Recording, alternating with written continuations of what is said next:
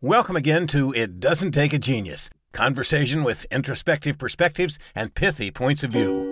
Here are your hosts, my friends, Max and Marty. I think that's Mark and Mike. Yeah, whatever. Ramsey! Marshall, what a pleasure to see you. For those watching the video, you have a lovely oil lamp in your background image there. And I appear to be lit by an oil lamp. I actually have, I believe you said I don't look like a teenage vampire right now. So yeah, I'm glad to have some color. Maybe it's like your oil lamp is somehow by osmosis coming through my screen to my camera. Oh yeah, I do think it's a virtual osmosis of lighting. Yeah. So yeah, I'm in Ollivander's wand shop from Harry Potter. And it's one of the questions that I ask, right? So one of the questions I ask, employees, I go, if you had a magic wand and you had one wish, what would you change? Yep. And yeah, you get some fascinating answers, and you can direct that to, when it comes to the customer experience. If you had a magic wand and you had one wish in it, you could change something. You're right. You can direct it towards a specific topic. So today we're talking about the leader, and one of the things that we often can't change as team members is the leader. They kind of are thrust upon us, and so that's why I think we spend a lot of our time working with the leaders and trying to create somebody who can get the best performance from their team. Yeah, and I think that we'll introduce our question here in a moment, but it's what you said is a very fair setup to the question. And I would add, I've maybe worked with 2 managers over the course of, I've added it up. It's 100+ clients over the years, and I've worked with two managers possibly who really wanted to dial in, didn't care, planned on coasting through their gig. Everybody tends to take that job and say, I want to do this right. I want to be a good boss. I want to seize the opportunity with this role. So that's why this question today is so important, because it's a way for you to peel back that onion and do it the right way. So without further ado, do you want to give us your question? You've been planning this one for a while, and we're finally getting to it. Well, and yeah, I'm not. I think it's more of a statement, actually, right? So yeah. When you think about leadership, simply be the leader that you wish you had. Mm-hmm. Right? Be the leader that you wish you had when you had that job. And so if you're a sales manager, be the leader that you wish you had when you were the salesperson. If you're the production foreman, be the leader that you wish you had when you were on the production line. Yeah. And that caveat there at the end is the big part, right? Because if you didn't do it to the role that you had at that time, you wouldn't be taking on a psychological experiment here, because that's really what you do when you consider that statement. Is now you're thinking back, getting back into the shoes of a younger you, and saying, what was that really like? Man, let me tell you what I loved. Let me tell you what I hated. Let me tell you what was frustrating. And giving that a chance to really sink in, because it's going to spur you to action in ways that probably nothing that you or I say from the front of the room, Mike, will ever spur. Oh, yeah. And keep in mind, right, we know from DISC and our other work on behavioral styles that everybody wants a little something different. But I do believe there are cornerstone pieces that just relate to us as human beings, our needs, our wants, our fears, that we all truly either are repulsed by or lean in towards. And so thinking about, there's that list of here's what when I was doing this job, here's what the people who I reported to did that I really, really liked, that I wouldn't have risen to this level of management, wouldn't have got promoted, wouldn't have been able to feed my family to the level that I can without this particular things that this person did. Right. And then there's that other side of the equation that we tend to remember more dramatically. You can hear my dog tap dancing in the background. Oh, that's what I'm hearing. It's like, what's wrong with my room? Yeah, she's got to get her nails clipped. So yeah, more dramatically, it tends to live in our minds of, right, what did the people that you reported to, what did they do that actually held you back? That created those conversations after the leader leaves the room and they all stand around going, can you believe that guy? Right. Yeah. He has no idea what we're thinking, what we're doing, what we're facing, you know, and just, you know, created all that dissension and actually made it more difficult to do the job. And that's really, you said it before we started recording, you know, a lot of this is about empathy. You know, you're empathizing with your people because you're getting into their shoes again. But that, what you just said, you just described empathy, right? Like if you were a good leader, you would have slowed down to make sure they understood. You would have slowed down to make sure you had communicated well. You would have slowed down to find out what the frustration points were. All of that stuff would have been a boon. Oh yeah. Yeah. And so, you know, and you see this with managers, the longer they hold the management position, I think the less and less they remember what it was like to do the job. Sure. You know, and when we see that, when they talk about that from a customer experience standpoint, the higher up you go in the organization, the less you know about the customer. Yeah, you're insulated from the customer. Yeah, you're one step removed, two steps removed, and so forth. And I was actually working with a business, and we had this conversation that we had just promoted somebody from the front lines to a management position, and the owners were very excited because, and they even said something to the effect of, he still remembers what it's like to do the job. And the other managers, you know, and from the perspective of the owner, was like, they seem to have forgotten, you know, what it takes to do that job and what is needed from the manager. Boy, that's a stunning, you know, realization. And to think what you lose, you know, when you have all that insulation, all those layers of, you know, management in between you and the customer and so on. And I guess that's, you know, what came to me when I sort of considered the statement, and I was thinking through, you know, now I was thinking through like a question, you know, what are the things that I wish I had that I wish I hadn't had?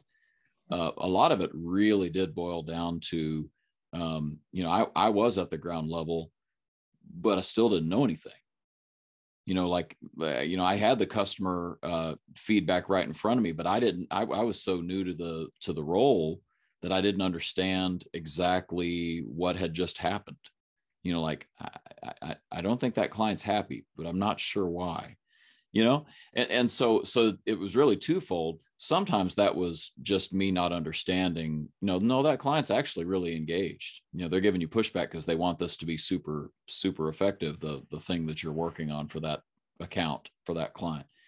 And so what I really wished I would have gotten more of in the early days, and I don't know that anybody at the time, you know, I hold zero ill will toward anybody, because this is, you know, stuff that we really didn't even talk about back then, late 90s, early 2000s, is how am I doing? You know, like getting some feedback from your superiors to say, you're doing okay. Here's what's working. These are the things that are going well. Here's some areas where you know you want to work on improving. But even if I had just got a thumbs up and said, hey, things are okay, Mark, still going well, that would have helped a young Mark Ramsey. Now, fast forward to our day and age, it turns out that that's super important. We're learning that you know, the millennials and Gen Z and so on would really like constant feedback. You know, weekly, daily, perhaps. You know, some of the big 5 accounting firms that are no longer the big 5, are they the big 3 now? I don't know what they are, but anyway, the consulting groups, they have surveys that go out at the end of every single client interaction in some cases. So, you know, all of your junior account managers are getting some sort of feedback all the time. I would have loved more feedback. Oh yeah, no, I remember specifically. I had a job and I had this lovely Midwestern boss, and this person was very nice, and they would encourage me and they'd tell me the good stuff. And then I had the people who'd been doing the job longer around me going, all right, here's what management thinks really is important, right? You have to do this number of days per year. You have to do this, you have to do that. And it was confusing because my boss is telling me one thing, and then these people who are at my level are telling me something different. And I discovered in the end, the people were right. My boss had not shared with me all the information that I needed to be successful. And it could have been for a number of reasons, just wanting to be polite, not thinking it was worth the time. Right. But bottom line, you needed to know it. Yeah, I'm thinking, and looking back, that maybe they didn't understand the culture in which we were working. That's interesting. Right, they didn't know to communicate it because they may have not have grasped it. But right. I remember kind of like you, I was thinking, man, just tell me what's going on, right? Tell me when I'm doing well, tell me when I'm not. And the kind of what you describe is, we've talked about this, the after action debrief. Yeah. All right. You met with this client. We got some feedback. Let's sit down, go back through our coaching questions. What went well? What would you do if you had to do it over again with a similar type of client? What are you going to do from this point forward? What help do you need from me? Right. Man, I would have loved to have had that. Yeah. And that's sort of, it's maybe a telescoping of the same concept, but another thing that a lot of people talk about wanting from their bosses, and we've all probably been there, where we felt unfairly accused or what have you, but unfair is the key word there. Benefit of the doubt. I would have just loved more benefit of the doubt of oh, that didn't go well, let's see what happened there, instead of boy, you screwed up, and this is like a shame-based system. That didn't help me grow. The shaming doesn't help you grow. But assuming that you trust me to do the gig, and there's probably something that we've missed on developing you, or there's something you need to get better at, and we'll figure out what it is. No worries here. Because a lot of folks on the ground level especially are insecure about am I going to hold on to this thing? Am I going to keep this job?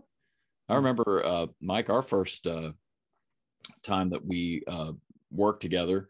You remember we got our paychecks on Friday, and I mean, this is irrational. What I'm about to tell you makes no sense, but we went to our first training conference together.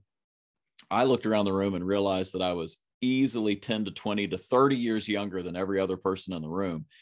And I also knew I didn't know anything. And I thought, these people have made a mistake and they're going to figure it out. And for about a year, I did just have a little catching my breath when I would, see that Friday mailing from the employer going, is this it? Is this the pink slip? Is this the one where they fire me and they figured it all out? None of that makes any sense, but that just shows you. I mean, I ended up finding out that I was a kind of a model employee in some ways, that they really liked what I was doing on the administrative side. And I kept all my clientele. I had good retention. So, I actually was decent at the job, but I was nervous as a cat. Any and all feedback helped me. That's why Dolores, our mentor, was a great first boss there. Oh yeah. And I clearly, all of us telling you that, you were amazing. Right. I think my quote was, if you were a company, I would buy stock in you. You all were very kind. Yeah. And we knew you were going places. So, but you need to hear that, and what do they call it? Imposter syndrome. Yeah. It is real for people, whether you're a multi-million-dollar actor or actress, or you're just out there doing a pretty basic, non-celebrity type job. Right. Yeah. We often feel like, man, if they ever find out, I'm out of here. Yeah. Oh, so that's it. So I think that's a really wonderful point. And think back, like it's talked about, those ones that are so emotional, where the boss, right, your leader, your manager, did something that just made you insane, and just don't do that, right? Don't do that to your people. If it made you nuts, it's probably going to make the other people nuts. I had a guy, I worked construction, put myself through college, and the foreman on the job would tell you to do something as you were doing it. So I would be stacking the lumber, and he'd come up and he'd go, Marshall, I need you to stack that lumber. And I don't know why, but it made me insane. Just like, what, you couldn't turn around and go, well, what do you think I'm doing? But you wanted to, That's awful. Stuff like that. You're like, does he know? Does he know it makes me insane? And he's really excited about it, or is he? Is this on purpose? Yeah. Is this a purposeful thing? Yeah. So so I've really made it a point not to tell people to do something that they're already doing. Makes sense. Just that simple, right? Just keep it simple, right? Maybe make your list, right? What are the things that were truly beneficial to me that my boss did? What are the things that truly held me back? And then, do more of that, do less of that. So, that's probably the wrap up finality of this whole episode. This is not overly complicated. Do a little thought exercise and think back to what it was like to be in the role of your direct reports, and what would you take from that you want to stop doing? What do you want to start doing? The end. Now go do that. Stop doing those bad things, start doing those good things. The end. Yes. Thank you for wrapping that up so nicely with a bow. It's just so fun. And so that our listeners, both of them, know why this is all funny to me is we've had this on our list for a while, and it's like, I don't know what we're doing with this episode. I don't understand, how that, like, what's the deep, is there a deep like exercise or process? No, literally ask that question of yourself. Yeah, it's the old T chart, right? You draw a line across, you draw a T, and then you write pros and cons, right? Right. All things that were proactive, all things that were negatives. Make a list. Yeah. And maybe, all right, we'll make it harder. Prioritize it.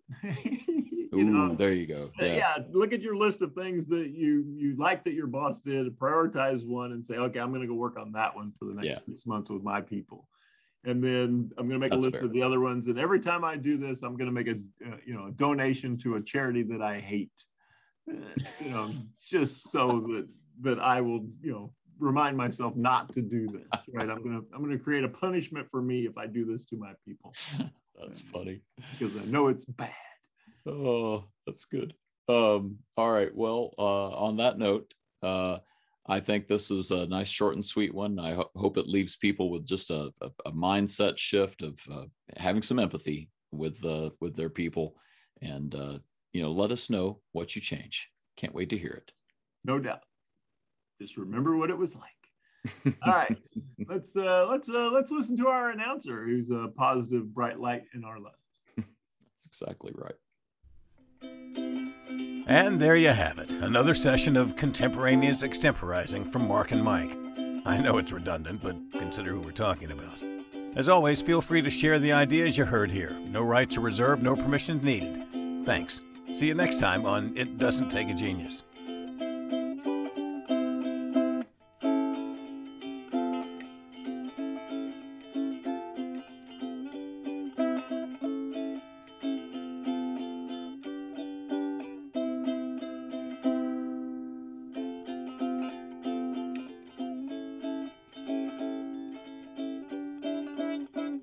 That's good enough.